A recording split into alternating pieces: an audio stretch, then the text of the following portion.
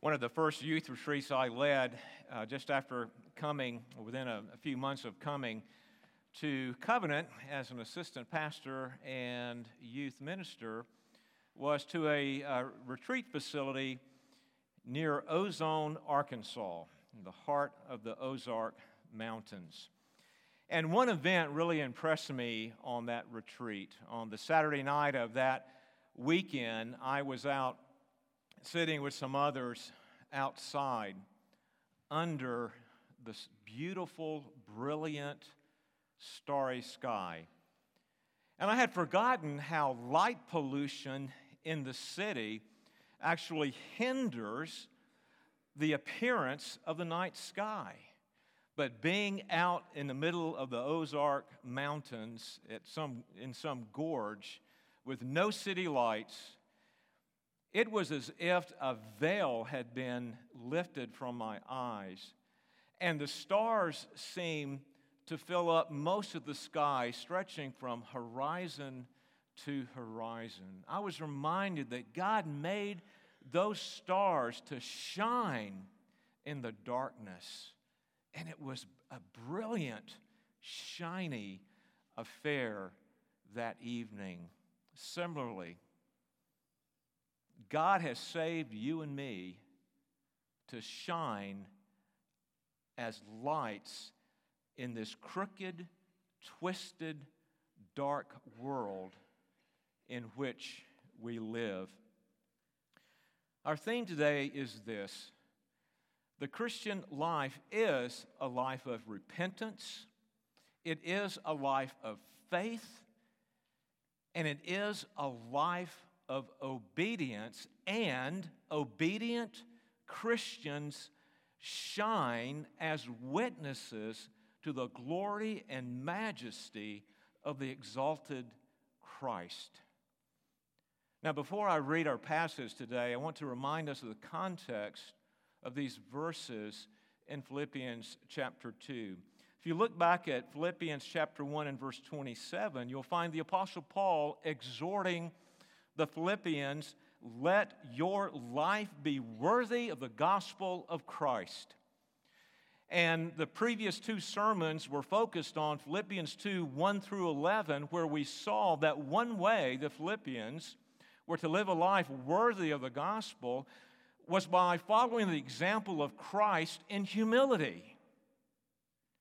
The humility that we see in verses 5 through 8, that beautiful picture of Christ humbling himself even to the point of death. And now in our passage today, the Apostle Paul is saying another way that you live worthy of the calling of the gospel is that you not only follow Christ's example of humility, but you follow Christ's example of obedience. And we see Christ's example of obedience also being reflected in that beautiful passage of chapter 2, that hymn of Christ, or hymn to Christ, in verses 5 through 11. And so today we're looking at obedience. We're looking at obedient Christians shining. We're looking at the motivation for our obedience, some examples of obedience, the goal of obedience, and the result of obedience. We'll be talking about a lot of things. Before we go further, let's read the passage. So turn to Philippians 2, verses 12 through 18. Philippians 2, 12 through 18. Now God's word for God's people. Do you believe that? I do too. Therefore, my beloved, as you have always obeyed, so now, not only as in my presence, but much more in my absence, work out your own salvation with fear and trembling. For it is God who works in you both to will and to work for his good pleasure. Do all things, do all things without grumbling or disputing. We might even add complaining, that you may be blameless and innocent children of God, without blemish in the midst of a crooked and twisted generation, among whom you shine as lights in the world, holding fast to the word of life, so that in the day of Christ I may be proud that I did not run in vain or labor in vain, even if I am to be poured out as a drink offering upon the sacrificial offering of your faith. I am glad and rejoice with you. Likewise, you also should be glad and rejoice. The word of the Lord is eternal. It stands firm in the heavens. It is perfect, and it revives the soul. And may it revive our souls even today. Let us now commit our time to the Lord in prayer. Father, as we have read your word, the eternal, perfect word that you have revealed to us, I pray that you would use it to work in our hearts. And we know that's the work of God the Holy Spirit in applying the very word of God to our hearts. That which has been inspired and revealed is now illuminated in our hearts and minds. Do that work today. And Lord, cause us to see that we are to work as hard as we can to obey, and that our effort is a response to your ultimate work in us. In Christ's name, amen. By the way, that's what I want you to go home with today, that we are to work. We are to get on with striving, working, plowing, whatever adjective you want to use. We are to work at obeying, but yet we need to see that work as a response to the powerful, ultimate, determinative work of God that is poured out in each one of us. So now let us have the benediction. No, just kidding, because I've got 3 points to share with you this morning. See, that's a problem with telling you what I want you to go home with, because okay, let's go home. All right, but before you go home, I want to talk about 3 things.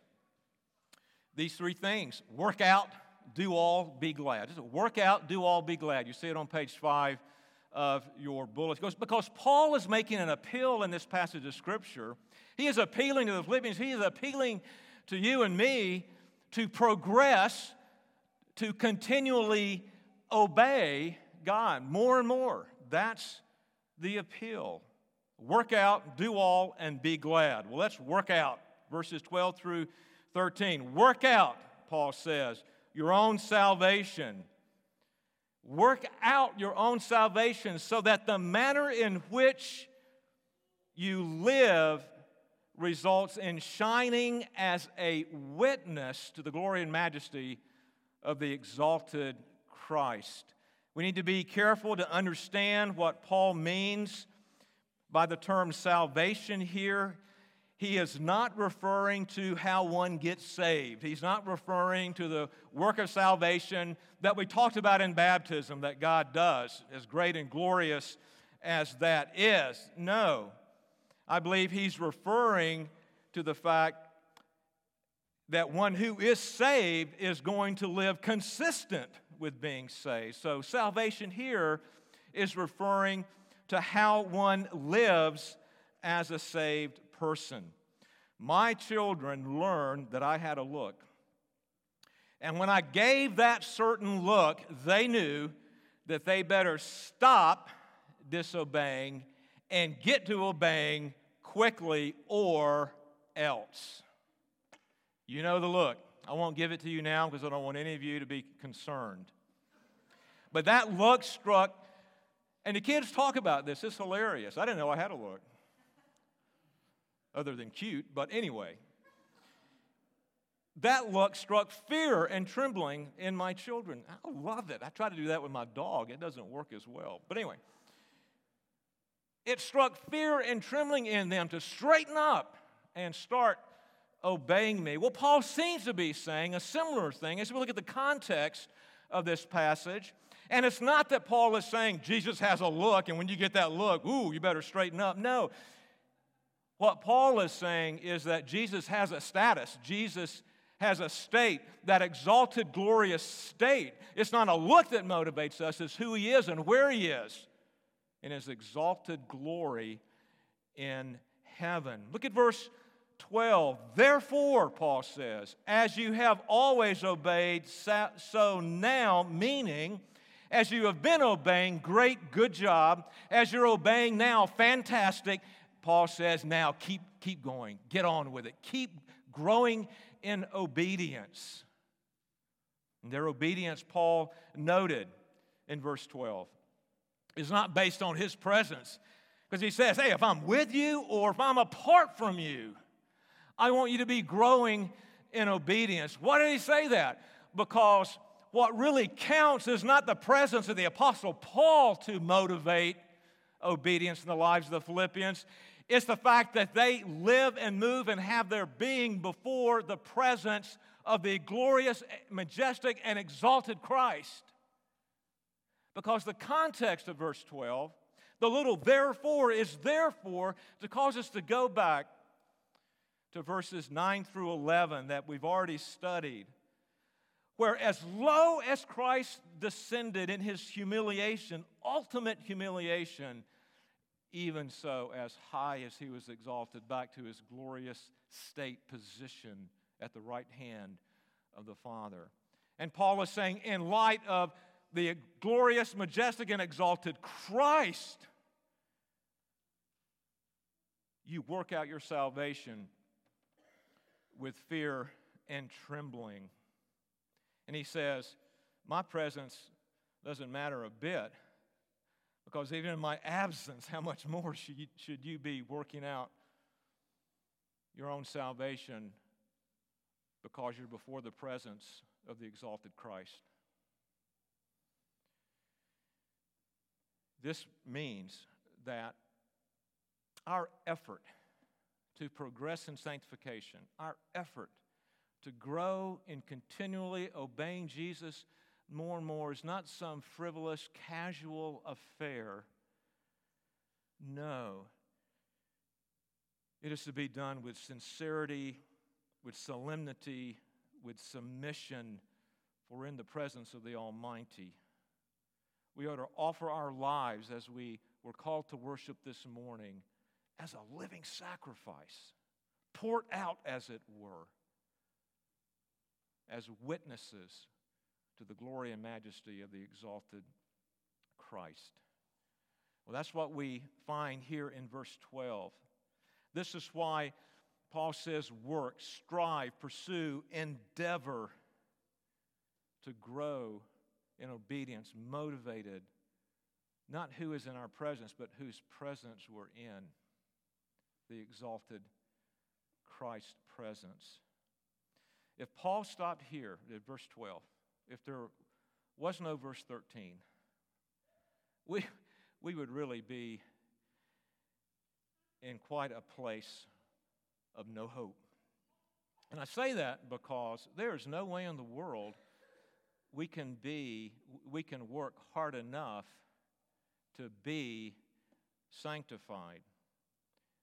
We would fear and tremble. Yes, we would have awe and reverence before Christ, but it wouldn't be in the sense that Paul is using here. We'd be terrified because of the judge who would condemn us because we're not good enough. But that's not where Paul stops. He keeps going. Verse 13.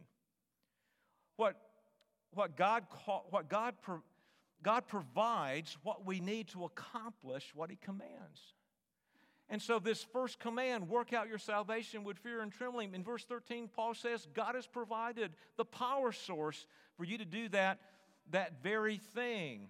In verse 13, it is that power that God is working in us to will and to work for His good pleasure. Our effort is for God's good pleasure, to please Him, to glorify Him, to honor Him. And He provides what we need. He provides a work, His work, to totally transform our wills. I think that's what Paul is referring to in the phrase to will and to work. It points to our wills being behind our work, and that God radically redeems us. He radically changes everything about us. He changes our minds. He changes our affections, and He changes our wills to enable us to obey. It is because of God's work. It is because of God empowering us that Paul is able to command us to work out our salvation with fear and trembling. And we have hope.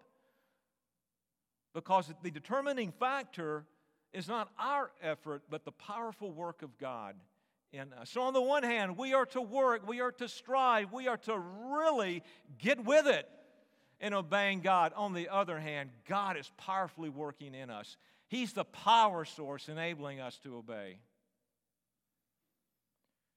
Now, because of this, obedience is a matter of faith. Our striving, our effort to obey is a response to God's powerful work in us. And we see this in passages like Ephesians chapter 2, verses 8 through 10. For by grace you have been saved through faith. And this is not of yourselves. This is a gift of God. That is, faith is a gift of God. And not a result of works, so that no one can boast. The powerful work of God in saving us. And then it enables this. For we are His workmanship, created in Christ Jesus for good works. We can say for obedience, which God has prepared beforehand that we should walk in them. We're called to obedience. We're called to be about those good works, and God provides the power to do it. He saves us by grace through faith. He is at work. He creates us. He recreates us in Christ. He enables us.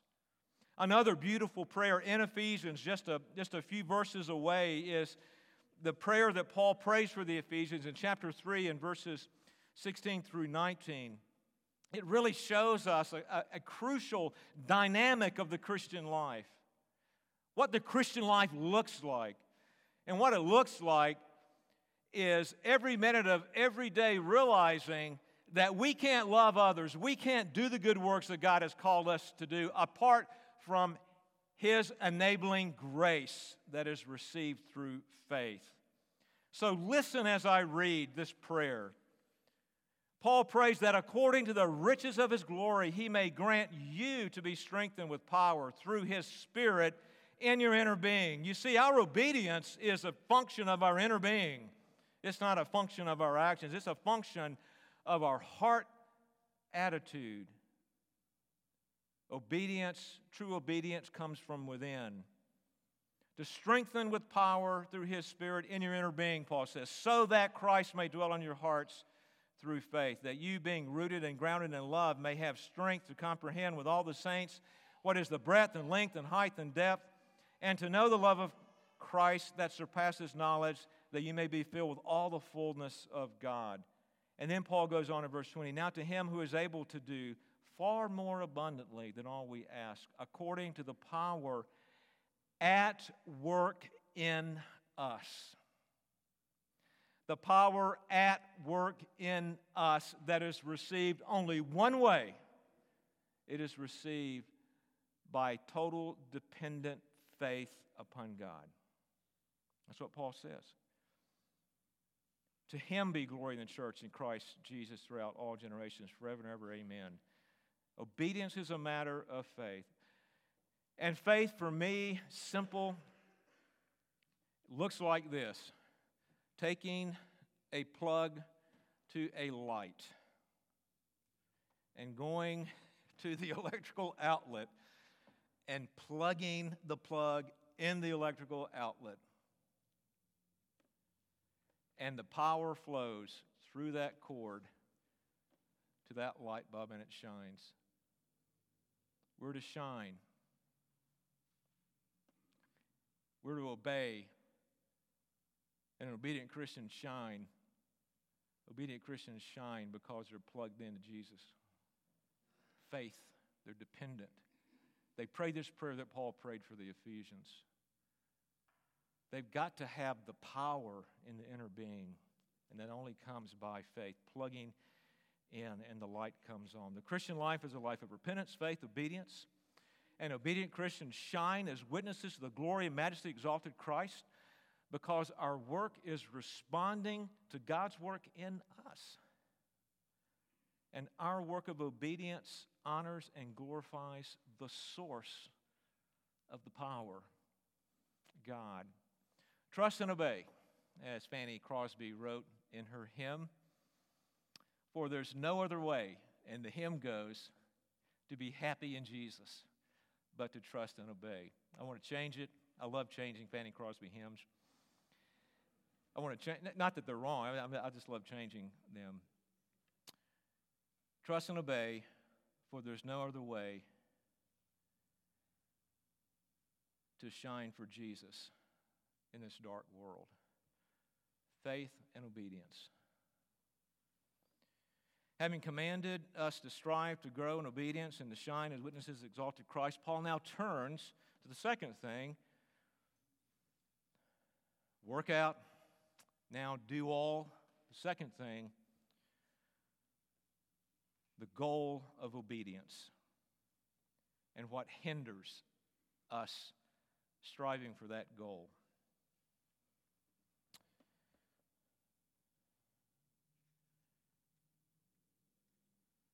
We'll pick up with this next week.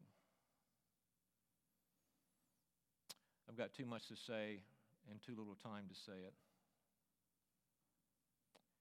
But I want to leave you with trust and obey, for there's no other way to shine as a witness to the glory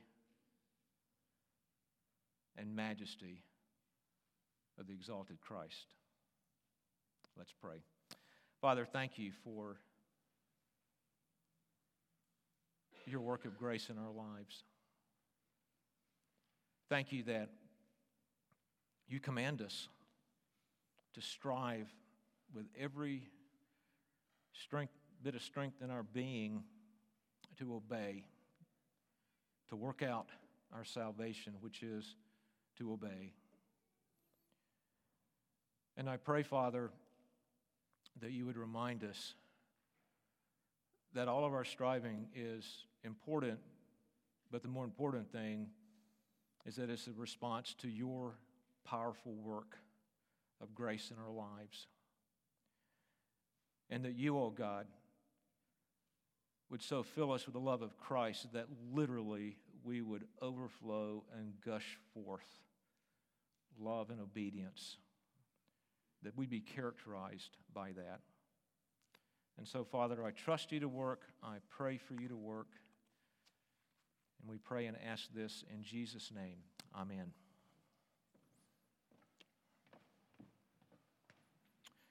If you would take your hymnal and turn to just a wonderful hymn that enables us to affirm our zeal to be poured out in service to Jesus. All for Jesus, hymn number 565. Please stand.